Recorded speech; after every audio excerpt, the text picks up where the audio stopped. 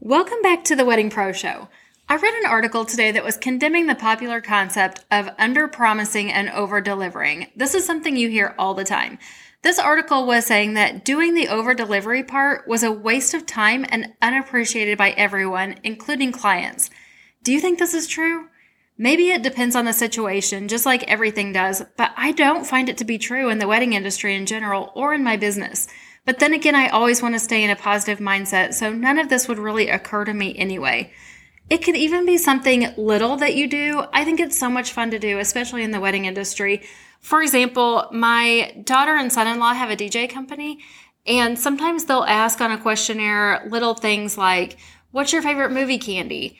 And it feels just like something conversational on the questionnaire, but maybe they do a surprise and delight of leaving that favorite movie candy at the head table for the couple or bringing it with them to a meeting, or it could be just really something little and small. You don't want to tell people why you're asking these questions. That's what makes it a fun surprise and delight and makes the whole thing work. It would be irrelevant to promise it, but it goes a long way when you're actually doing it. Whatever you can do that is a surprise and delight, I think it's so fun to under-promise and over-deliver. It's kind of hard to say though. Why else would you not want to promise it? If something comes up and you can't deliver on those extras, no one wants an over-delivery to become a disappointment, of course.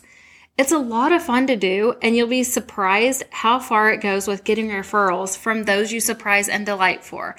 You know what else even happens sometimes? Another vendor might even see you do it too and also be impressed, as if they weren't already. It's just the icing on the cake.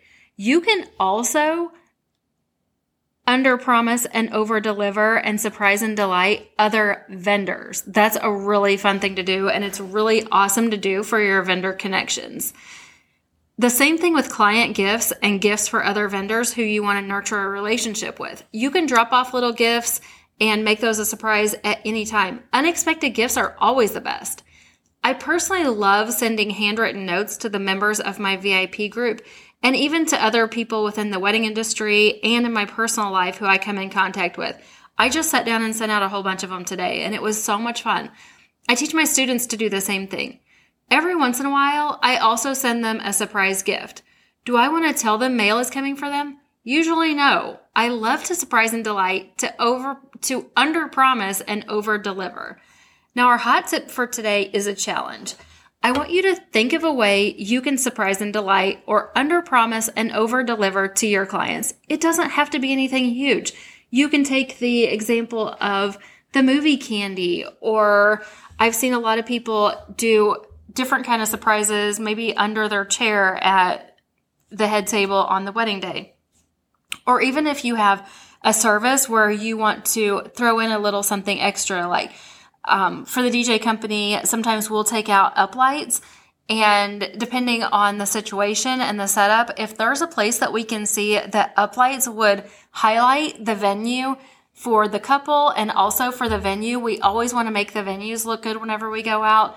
That's something little that we can do, but we didn't promise that. It's something that we can do that looks really extra, and it's a surprise, and it seems like it goes a lot farther when you haven't told anybody that you're going to do it, and you can just look for places that can be a surprise. So that's your hot tip. Think of a way you can surprise and delight or under-promise and over-deliver to your clients. I've given you a couple of examples here, so you've got a little something to work with. There's something magic that happens when you surprise and delight. It brightens your day as much or even more than the person on the receiving end. I'd love to hear from you what you come up with doing these things. Are you in our free Facebook group? Jump in our free Facebook group, and I'd love to continue that conversation in there. Maybe I'll do a little post here pretty soon and see if you guys have listened to this and what you think about it. The free Facebook group is called the Wedding Vendors Community on Facebook. So hit us up there. You can also DM me all the time. My Instagram is BridePath, my Instagram handle. It's BridePath, BridePath.